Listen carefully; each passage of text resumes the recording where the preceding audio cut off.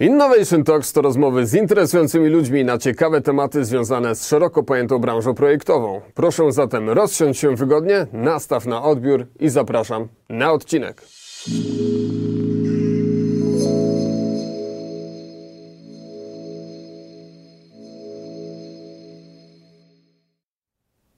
Witam serdecznie, Rafał Maj, ProCAD, Archispace i oczywiście spotkanie z serii Innovation Talks.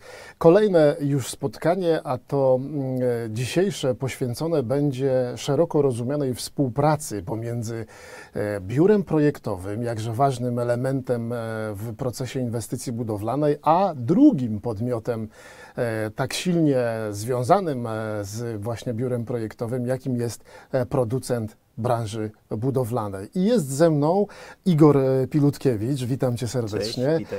Oczywiście firma Rising.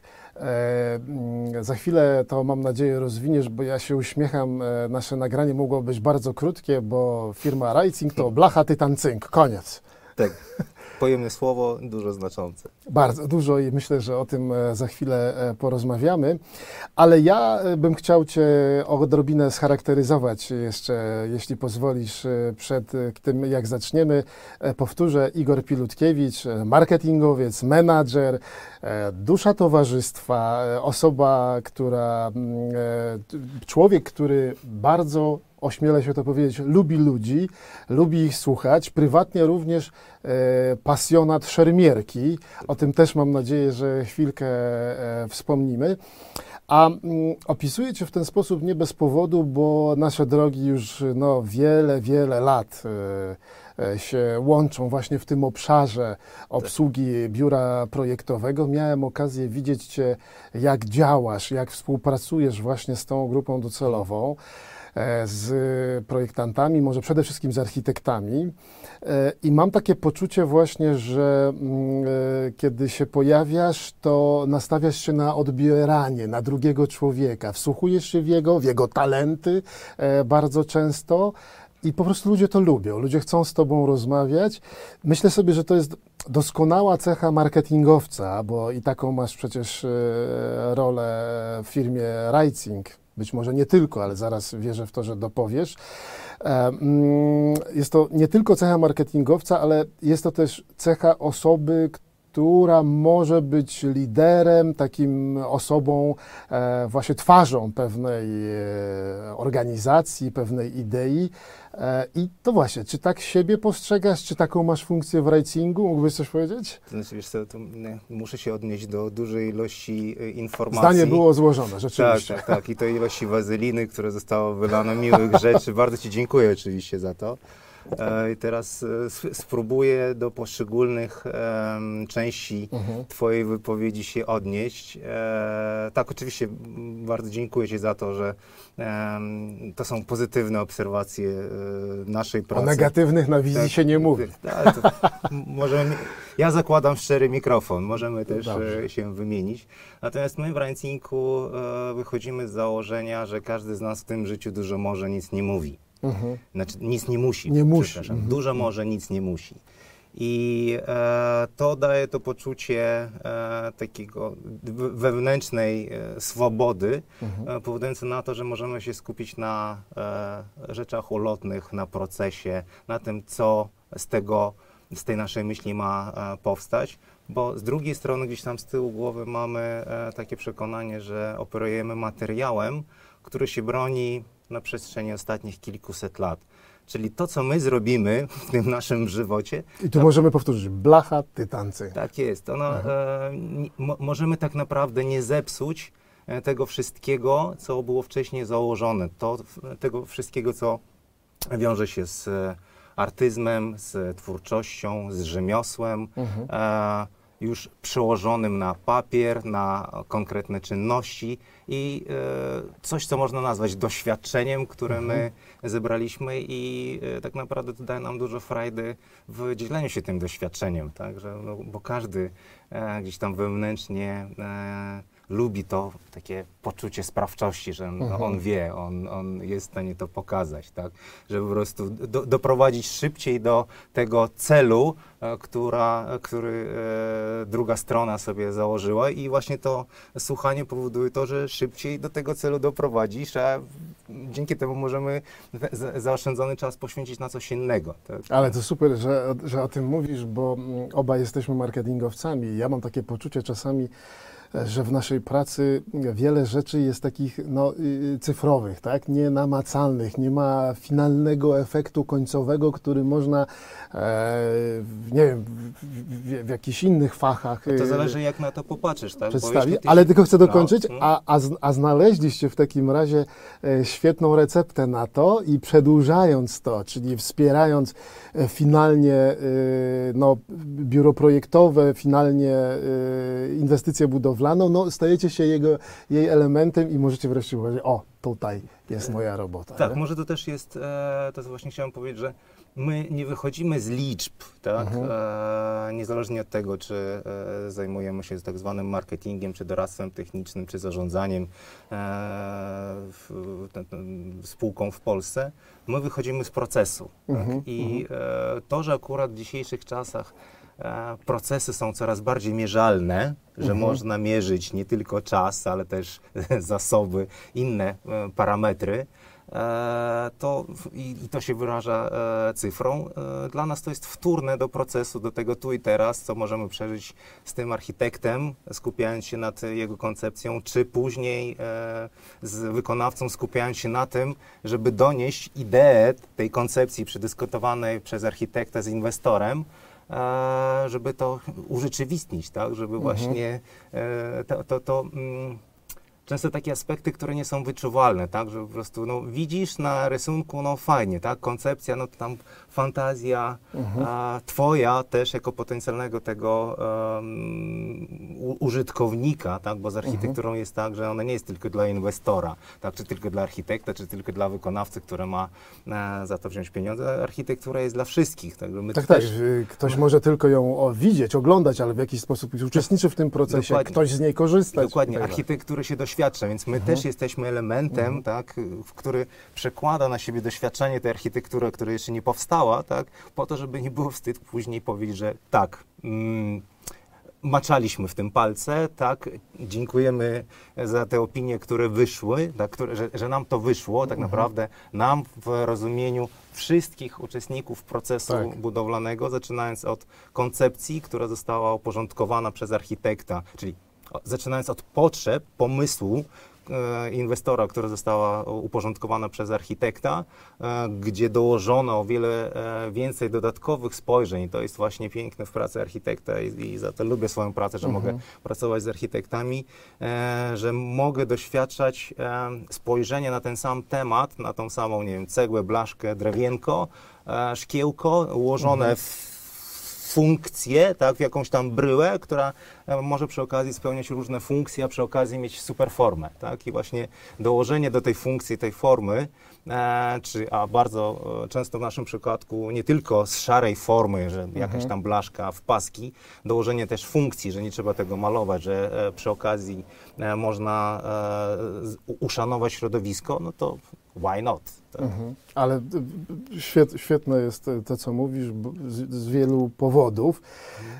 Po pierwsze, znaleźliście sobie, wpisaliście się w ten proces i czerpiecie z tego. Ale to nie my, słyszę, to samo się zrobiło. Okej, więc właśnie, ale to też jest ciekawe, że ja w to akurat nie wierzę, że samo się robi, że w moim przekonaniu to jednak jest czasem oparte o intuicję, czasem oparte o doświadczenie w relacji z tymi podmiotami, właśnie tak, w tym to jest przypadku. to, co ja nazywam nie zepsuć, tak? Bo to już było właśnie, i 100 lat temu, i 200 lat temu, i 300, tak? Teraz mamy nie zepsuć tego. Ale jednak wolałbym to nazywać pewnego rodzaju strategią, nie? Czyli, proszę. Dziękuję bardzo. Ale poruszyłeś też bardzo mi bliski wątek, bo mówiłeś o mierzalności, o danych, nie? I teraz jako osoba, która powiem to, dowodzi zespołem, który jest odpowiedzialny za to, żeby was, producentów, komunikować, wprowadzać was albo umożliwiać wam budowanie relacji ze światem projektowym, bardzo często jesteśmy sprowadzani do takiego poziomu, no dobra, to jak to się przełoży na sprzedaż, nie? To ile ja dzięki temu więcej zarobię, o ile wzrośnie mój obrót. I to są rzeczy, które jako instytucja, która owszem mamy to usystematyzowane, mamy swoją metodologię działania, którą próbujemy was zarażać. No, was może mniej, bo macie silnie swoją, ale również w jakiś sposób na pewno na was oddziałujemy twórczo, być może angażując was w różne aktywności z właśnie z biurami projektowymi. No nigdy nie da się tych aktywności mierzyć tak w sposób taki bezpośredni. Zawsze będzie wiele czynników, które może udowodnić, że ten wzrost albo spadek będzie z zupełnie innych powodów. I znalezienie takich argumentów, takich dowodów na sprawczość mojej pracy, twojej pracy, Archispace pracy jest, uważam, kluczem do tego, żeby w jakiś sposób się przedstawiać światu, przedstawiać się rynkowi i czerpać z tego też dużo satysfakcji, nie? Znaczy to w naszym przypadku to nie jest tak, że jestem liderem zespołu. My mamy naprawdę bardzo... Ale to moje zdanie było i pytanie, tak, więc... Dlatego się do tego ustosunkowuję, tak, że my mamy w Reincinko naprawdę bardzo płaską strukturę, tak, i mój zespół to jestem ja. Tak samo jak mam kolegów, którzy w zasadzie mają najciekawszą pracę. Mówię o naszych doradcach technicznych, których mamy 3 na tak duży kraj, jakim jest Polska, w porównaniu do innych krajów, którzy mają wyzwanie, i to jest w zasadzie takie dobre słowo, wyzwanie, w jaki sposób przejść przez cały ten proces od bycia konstruktywnym cieniem na etapie koncepcji, tak, że architekt do ciebie się zwraca, mówi, tutaj widziałbym wasz produkt z różnych powodów. Czy to będzie parametr, charakterystyka, że szare, czy będzie to, że najniższy ślad węglowy ze wszystkich blach, czy to będzie, nie wiem, dobra marka, prestiż, tak? Oczywiście są różne strony medalu, bo również często z nami się nie kontaktują, ponieważ jesteście drodzy. Ta marka musi być droga. Jesteście fajni, ale drodzy, tak? I właśnie to jest ten początek tego procesu, tak, z którym się spotykają moi koledzy, pełniąc doradztwo techniczne, projektowe. Później, mimo wszystko, tak, właśnie jesteśmy w tej koncepcji, tak, że inwestor jest zadowolony, zachwycony, że tutaj no, piękne są te rendery, piękne są te rysunki, natomiast my wiemy z naszego doświadczenia, że już teraz na tym etapie ten inwestor chce wiedzieć, no dobrze, ile kto to mi to zrobi, no kto mi to zrobi i ile to będzie kosztować. I tutaj trochę zmierzając w kierunku do tematu naszej dyskusji, do BIM-u, ta technologia pozwala nam, albo może nie tyle nam, tak, ale nam jako uczestnikom tego całego procesu, tak, wrzucić te informacje, które spowodują uporządkowanie obrazu, ile mniej więcej to będzie kosztować, kto to jest w stanie zrobić. Oczywiście może to zrobić kto inny, ale to wtedy będzie inna cena. Natomiast argumentacja, właśnie te dane wyjściowe, tak, zbudowanie tej informacji w postaci modelu, tak, gdzie każda zmiana spowoduje to, że no jeśli ja zrobię to, nie wiem, idąc w prefabrykację, zrobię szybciej, dokładniej, tak, ale niekoniecznie to będzie precyzyjne w detalach, które muszą być ręcznie zrobione na placu budowy, tak. A w związku z tym robocizna musi być inaczej zorganizowana, cały ten proces budowlany. I BIM też nam na to odpowiada. I właśnie nasi doradcy techniczni od samego początku, to od tej koncepcji poprzez przygotowania informacji na temat zapotrzebowania materiałowego, czyli ile trzeba materiału, żeby to dzieło wykonać, kończąc tym, kto to zrobi, dostarczają tych informacji. Ciekawostką jeszcze w naszym biznesie jest to, że my, mimo to, że jesteśmy producentem tego materiału, my nie mamy wpływu na cenę tego produktu. Bo tak jest z cynkiem, zresztą tak samo jest i z miedzią, że cena zależy od kursów giełdowych. I ty... Jak z ropą, gazem. Tak jest. Natomiast, i to z jednej strony to może się wydawać takim dużym dyskomfortem. No panie, ile to kosztuje? Tak? No, to mówisz, że mniej więcej bo to zależy od kompletnie innych czynników niż tylko ten kurs na giełdzie, bo to jest właśnie kto to zrobi, kiedy to zrobi, w jakim terminie i czym to zrobi. Dlatego, a z drugiej strony to dla nas jest komfort w naszym biznesie, ponieważ my możemy skupić się na wszystkich tych USP, tak, tych Unique Selling Points, tych rzeczach, żeby zrobić dobrze, zaplanować, dopracować, żeby później było tanio. Bo odwrotnie, żeby tanio i dobrze się nie da, ale w tej kolejności dobrze. Jasne, czyli BIM na też pytanie nam w tym to pomaga, ile tak. zawsze będzie... I tu trzeba zrobić pauzę i ten proces przedstawić w znacznie szerszym, Tak. szerszym ujęciu.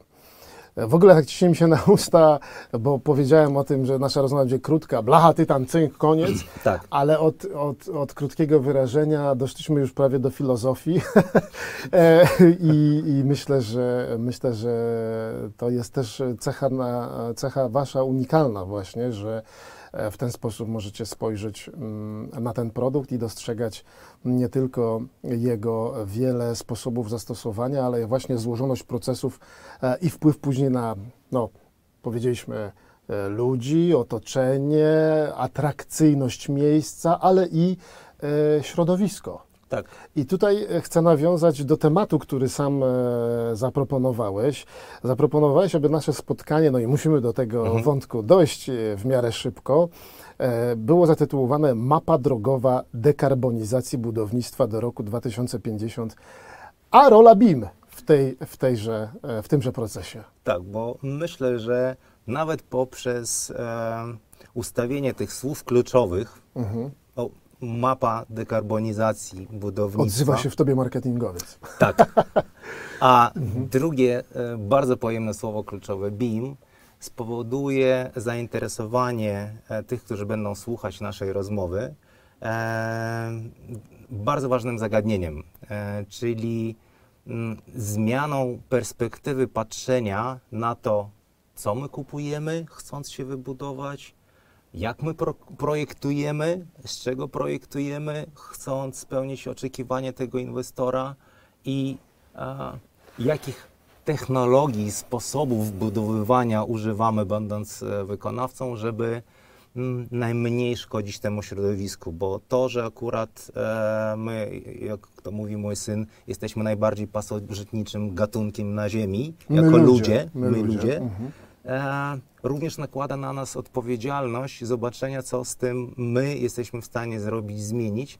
Dlatego zachęcam do zapoznania się z tą mapą dekarbonizacji budownictwa do roku 2050, w której to mapie dosyć przejrzyście zostało przedstawione, co my jako ludzie, pełniąc różne funkcje w tym naszym życiu, czy to jako administracja rządowa, czy jako producent, czy jako projektant, czy jako wykonawca, możemy zrobić, żeby dekarbonizować to nasze budownictwo, które jest odpowiedzialne w bardzo dużym stopniu za emisję gazów cieplarnianych. I to, że akurat oprócz tej przejrzystości na mapie, tak, i tych czynności, które my możemy wykonać w ciągu najbliższych 10 lat, później najbliższych 20 lat i najbliższych 30, można to łatwo prześledzić i uważam, że BIM świetnie się wpisuje w ogóle w tą całą mapę drogową.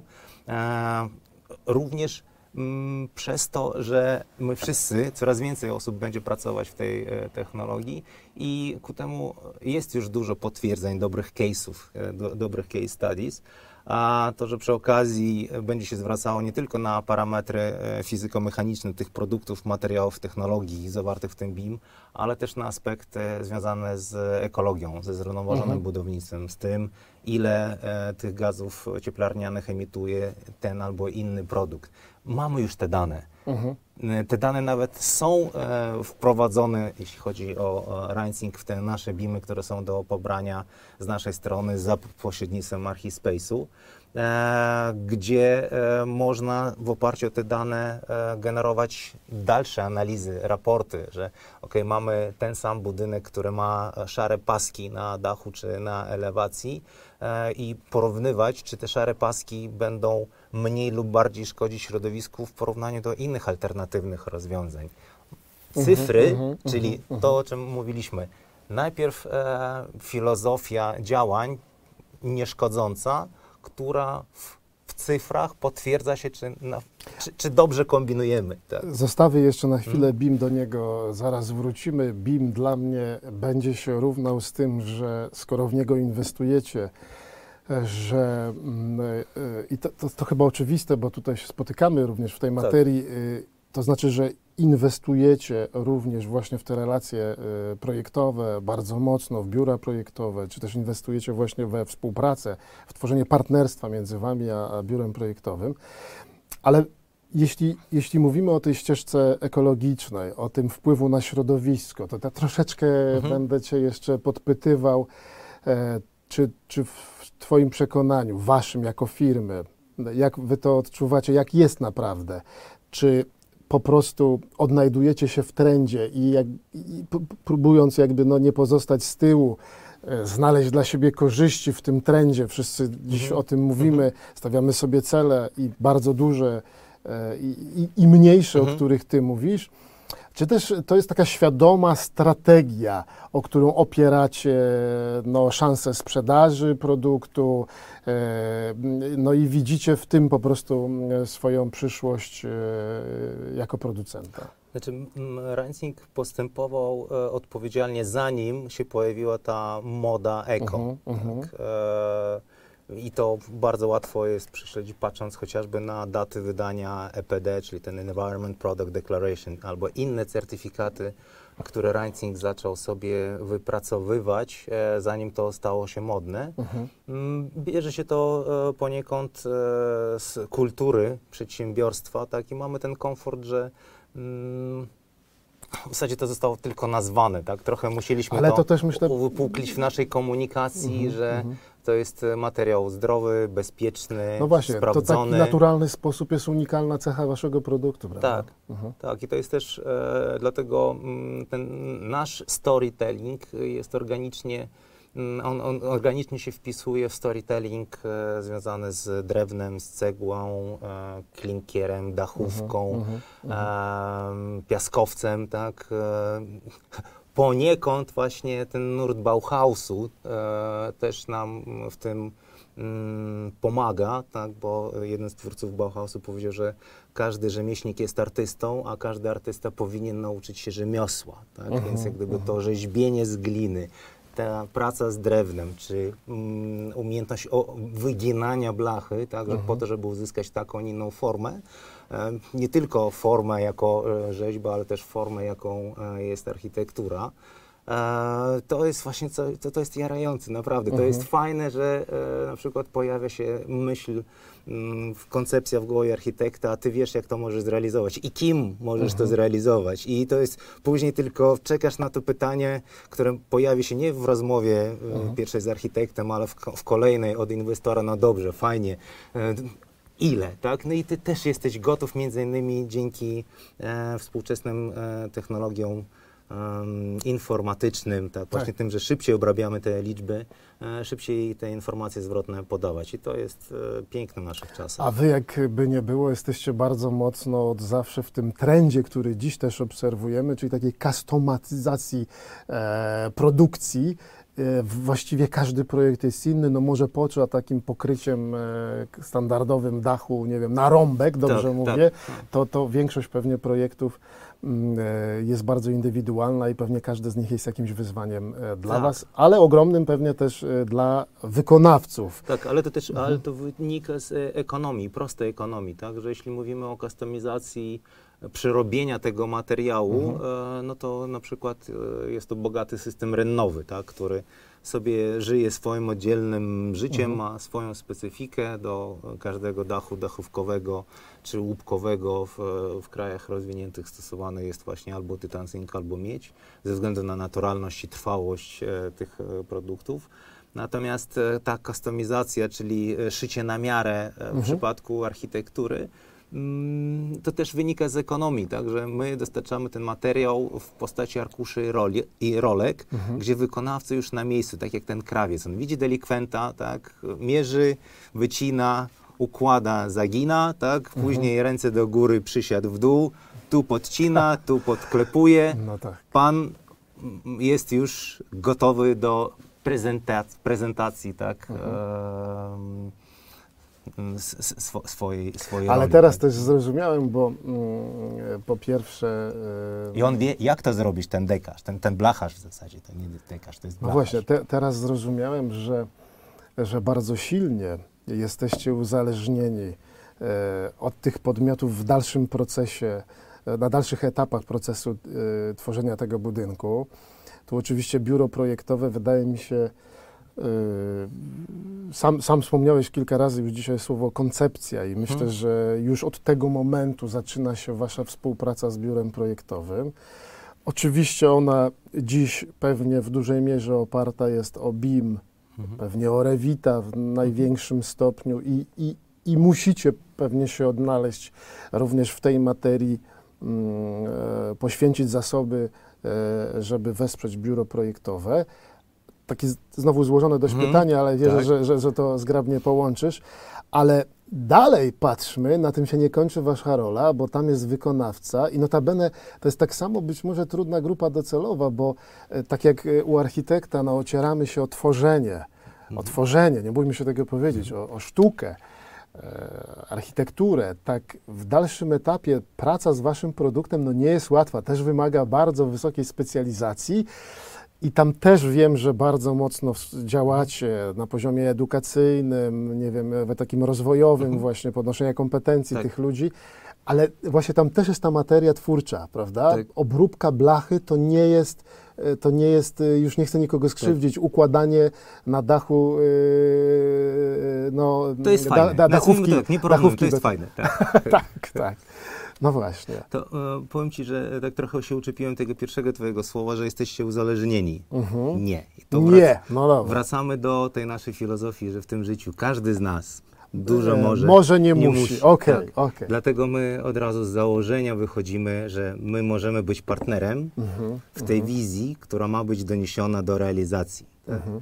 To, że akurat umiemy to robić i chętnie właśnie na partnerskich zasadach pokażemy, jak to można zrobić naprawdę na różne sposoby. Tak więc jak gdyby to partnerstwo, czyli brak tego uzależnienia, że ktoś komuś musi, tak? Ta presja czasowa, nikt nie lubi presji czasowej, nikt nie musi być pod kimś, tak? Każdy chce być twórcą albo mieć to wewnętrzne poczucie sprawczości. Tak, ja umiem zagiąć tą blaszkę, tak jak nikt inny nie zagina, tak?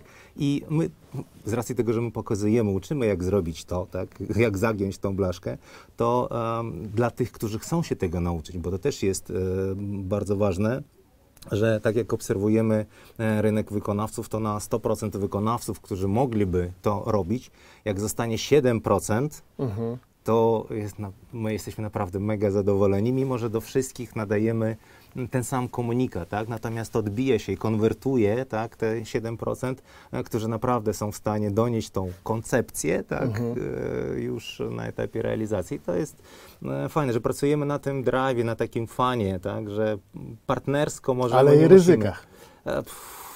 Ryzyka, ryzyka są... Ryzyka w sensie w tym, że może nie doniesie. A to jest właśnie, ja dlatego też jestem ostrożny, brakuje mi słowa, tak? Nie lubię programów lojalnościowych. Mam wysypkę na programy lojalnościowe z bardzo prostego powodu, bo nie wierzę, że za machanie ogonem producenta do wykonawcy jedna lub druga strona daje punkty, tak? Bo w momencie, kiedy przyjdzie ktoś trzeci, który da więcej punktów za takie machanie ogonem, po prostu relacja pryska, tak? Lojalność pryska. Dlatego my nie wchodzimy w tego typu klimaty, bo one wiążą, nie wiem, ten autentyczny proces partnerski, twórczy, tak, że właśnie później patrzysz na ten budynek, no wymęczyliśmy go, tak, a przecież można było nie męczyć się, tak, i BIM jest tego dobrym kierunkiem, dlatego my w to wyszliśmy w zasadzie w ciemno, jak tylko... No właśnie, jakbyś mógł rozwinąć odrobinę, jakby co oferujecie w obszarze BIM, tak, czyli jest pracownia projektowa, a tutaj deficyty są jeszcze spore na rynku, niewielu, to może przesadziłem, no ale część tylko producentów jakby dostrzega tę potrzebę. My widzimy, że to przyspiesza, ale rzeczywiście jeszcze są spore deficyty. A w koncepcji BIM i w ogóle jakbyśmy pomyśleli o dzisiejszym sposobie na projektowanie, no to trochę oczywiście pomijam etap koncepcji, gdzieś ta idea jest najważniejsza, ale finalnie na tej elektronicznej desce kreślarskiej w narzędziach projektowych dzisiaj składamy z klocków. Jak wasza rola? Mówiliśmy dużo o głosie doradczym, o relacjach i tak dalej, ale tak na ziemię schodząc. BIM i co w takim razie? Jak wygląda nasza sytuacja, historia z BIM-em? Lub tak jak krótka przejażdżka o tym procesie, tak? Znaczy w naszym przypadku było tak, że zanim BIM pojawił się jako hasło wytrych, na zasadzie takie, że BIM, bo nie wszyscy, nadal mam takie wrażenie, że nie wszyscy rozumieją i istotę tego czegoś, co się zwie BIM.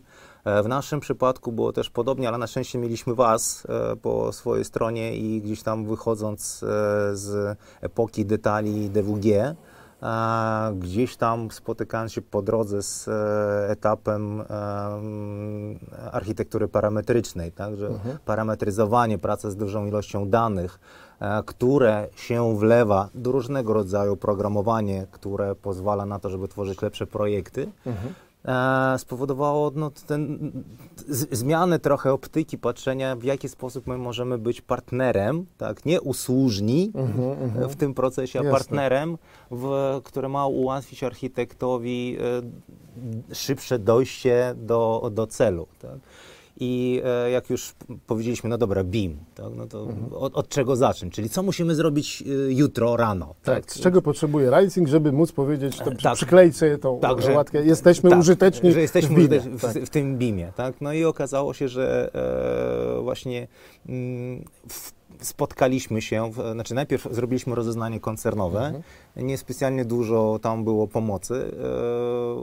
Później, jak się okazało, są te BIM-y gdzieś tam generowane samodzielnie przez kogoś tam na platformach, które nie spełniały warunków przygotowania dokumentacji w Polsce, więc skoro już formalnie to rozpoznaliśmy, zaczęliśmy mieć już te BIM-y, później okazało się, że samo pojęcie tej technologii BIM w gronie tych pracowni na tyle ewoluowało, że na szczęście nie popełniliśmy tego trudu w doprecyzowaniu czegoś, co i tak będzie zmieniane przez architekta, projektanta.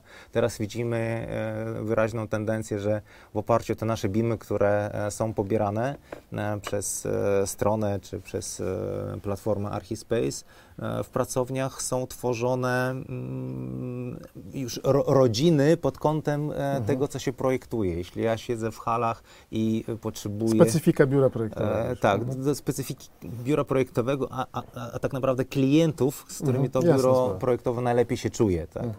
I BIM pod tym względem jest pomocny, dlatego my na przykład mamy gotowe BIM-y, ale też niezależnie, bo od tego się zaczyna. Tak?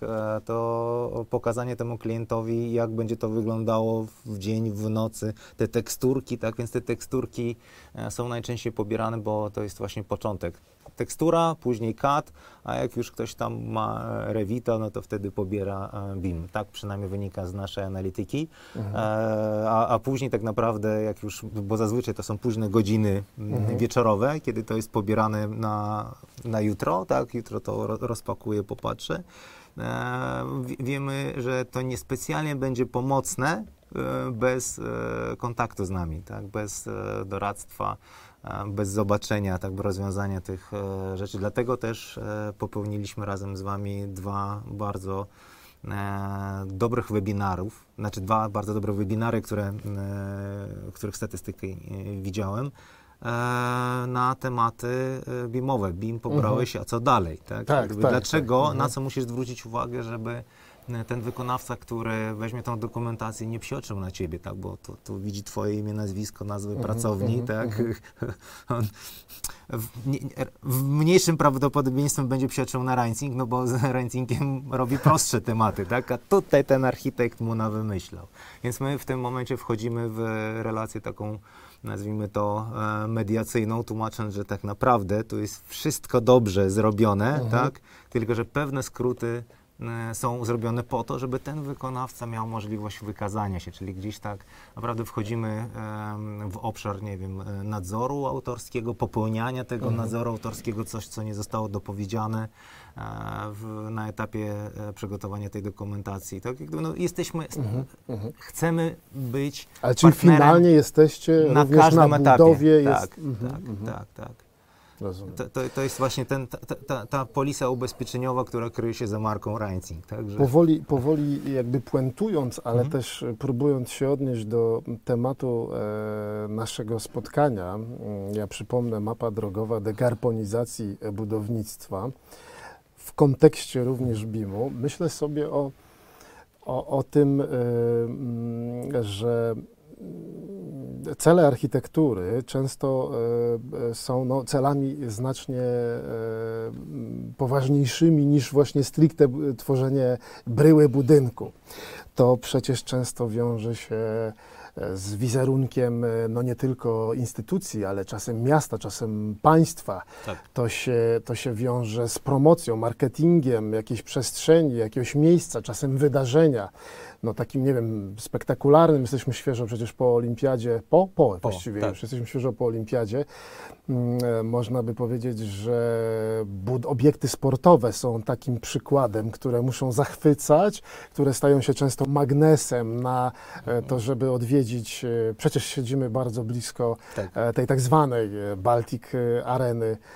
Dziś oczywiście ta nazwa związana jest ze sponsorem, ale rzekomo albo używając tego sloganu marketingowego, najprawdopodobniej najpiękniejszego obiektu piłkarskiego w Europie. Te obiekty stają się rzeczywiście wizytówką i pracują. No właśnie, ale w kontekście BIM, w kontekście waszego produktu, czy nie należy myśleć, co się później z nimi dzieje? Jaki jest ich wpływ właśnie na środowisko? Czy ta funkcja, która jest im zamierzona, na pewno ma rację bytu, nie wiem, ekonomiczną? Tak. Jak najbardziej to jest słuszny kierunek i uważam, że BIM jest w stanie szybko dostarczyć informacji na ten temat, czy dobrze kombinujesz z tą tak zwaną nieruchomością. Już mówię nawet wprost, chcę o tym powiedzieć. Wiele obiektów sportowych stoi i niszczeje, jest rozkradanych. Czy jaki one mają wpływ na środowisko? I tutaj bym może odniósł się do krajów, w których BIM jest standardem, w stosunku do krajów, w których BIM nie jest jeszcze tak powszechny. Przykład Igrzysk Olimpijskich w Londynie, gdzie BIM jest wpisany w standardzie, jeśli chodzi o budowanie obiektów. Zanim jeszcze Igrzyska w Londynie się skończyły, już było wiadomo, kto i gdzie pojadą krzesła z rozbiórek tych trybun. Nie słyszałem nic, co ma się dziać z obiektami po Igrzyskach Olimpijskich w Pekinie. Teraz jestem ciekaw w świetle ostatnich wydarzeń, co się będzie dziać z obiektami olimpijskimi w Soczi. A jeszcze inny przykład mam gdzieś tam z tyłu głowy do przygotowania. Obiekt olimpijski w Turynie z 2006 roku, trasa bobslejowa, która po 2 latach po zakończeniu igrzysk zostało postanowione, że nie będą chłodzić tej trasy bobslejowej, bo to jest za drogo. W związku z tym porzucono ten obiekt. Na szczęście on został zrobiony z materiałów naturalnych, niskoemisyjnych i w momencie, kiedy został rozkradziony na złom, to rozbiórka nastąpiła zupełnie bezkosztowo. Więc ten recycling, akurat mówię o tym trochę tak z przekorą, żartobliwie, że to akurat ten przykład dla nas w Reinzingu, który właśnie pokazuje, że my uczestniczyliśmy w tym obiekcie, to jeden z wielu obiektów olimpijskich, który w zasadzie nawet po samodzielnej rozbiórce nie zaszkodził środowisku, tak? Więc po prostu to zostało przetopione, bez obciążenia dla środowiska i z tego powstają kolejne, nowe, długotrwałe materiały, twory jakieś.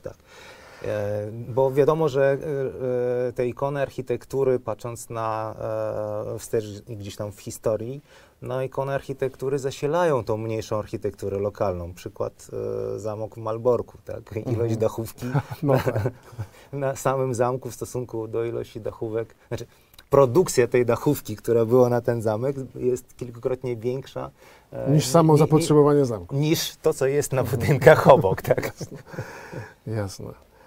Okej, bardzo Ci dziękuję za tę rozmowę. Myślę, że tak jeszcze puentując, w to też się wpisuje doskonale nie tylko Wasz produkt, ale również sam BIM, gdzie możemy te informacje przenieść w modelu rzeczywiście już od samego początku i również, no, w cudzysłów przeliczać, czy też w jakiś sposób przewidywać właśnie chociażby, no, nie chcę powiedzieć wpływ na środowisko, ale zużycie tego produktu, czy również oczywiście, sam o tym wspomniałeś, że są to już dane, są to liczby, które wprost pokazują. To jest bardzo ważne, że właśnie w BIM-ie na każdym etapie jesteśmy w stanie dostosować odpowiedni język. Rozmawiając z inwestorem w obecności architekta, my możemy pokazać właśnie aspekty związane z równoważonością, ale też podając, też w tym samym czasie możemy opowiedzieć to językiem ceny.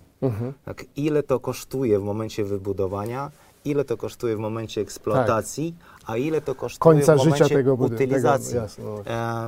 Kiedyś, jakieś 3 lata temu, doświadczyłem takiej sytuacji w rozmowie z wykonawcą. Wykonawca jako grupa docelowa jest jedną z ostatnich grup zainteresowanych aspektami ekologicznymi. Tak. To się zmieniło mniej więcej 3 lata temu, w momencie, kiedy weszła ustawa o zagospodarowaniu śmieciami, gdzie ten wykonawca, oferując rozbiórkę dachu, musi w swojej ofercie uwzględnić, co będzie się dziać z tymi materiałami, które trzeba zutylizować po rozbiórce. I bardzo szybko pocztą pantoflową się rozeszła informacja, że na przykład po utylizacji dachu z dachówki bitumicznej o metrażu 150 metrów kwadratowych, zazwyczaj te dachy mają 15-20 lat, trzeba dostawić 2 kontenery na utylizacji tej papy jako najbardziej nieekologicznym materiale. I każdy kontener kosztuje 4000 zł, a tutaj nie masz jeszcze nic. I to nie jest tak, że właśnie ktoś ten śmieć musi na siebie przyjąć, uwzględnić. Jeśli masz dach zrobiony z drewna, a nie z płyty OSB, drewno potniesz, w kominku napalisz. Jeśli masz wełnę, a nie styropian, styropian, jest problem z utylizacją z wełną? Żaden. Jeśli masz dachówkę, łupek, nie ma problemu. Długotrwały materiał przełożysz na jakąś szopę, ewentualnie rozdrobnisz, utwardzisz sobie grunt. Jeśli masz cynk albo miedź, tym bardziej nie ma problemu. Od 6 do 9 zł na kilogramie, na złomie to sprzedasz. Natomiast Eternit, materiały nieekologiczne albo te, które udają te dachówki, powodują to, że już wykonawca jest zainteresowany jeszcze przed epoką BIM, ale jestem pewien, że BIM go dopadnie i już zadaje sobie pytanie, ile to kosztuje w momencie utylizacji. I już na podstawie tych swoich bardzo takich skromnych doświadczeń mówi w rozmowie z architektem, w rozmowie z inwestorem, z czego warto budować. Czyli wracamy do tego rzemiosła, do drewna, do cegły, do dachówki. A nasza świadomość w tej materii jest nieustannie... I wyrażona w cyfrach. Jest nieustannie się rozwija, cały czas o tym dyskutujemy. Co więcej, zmienia się ustawodawstwo i będzie coraz bardziej restrykcyjne w tej materii, a więc nie ma przed tym ucieczki i wierzę w to, że w tym się świetnie odnajdujecie. Dziękuję Ci serdecznie. Dziękuję. Igor Pilutkiewicz, firma Rising, partner oczywiście Archispace, Procat. Gorąco zatem zachęcam do kontaktu. Sam byłem świadkiem takich kontaktów, takiego doradztwa i jeśli to coś znaczy dla Państwa, gorąco polecam. Wszystkiego dobrego. Dziękuję serdecznie. Igor, dziękuję. Dziękuję.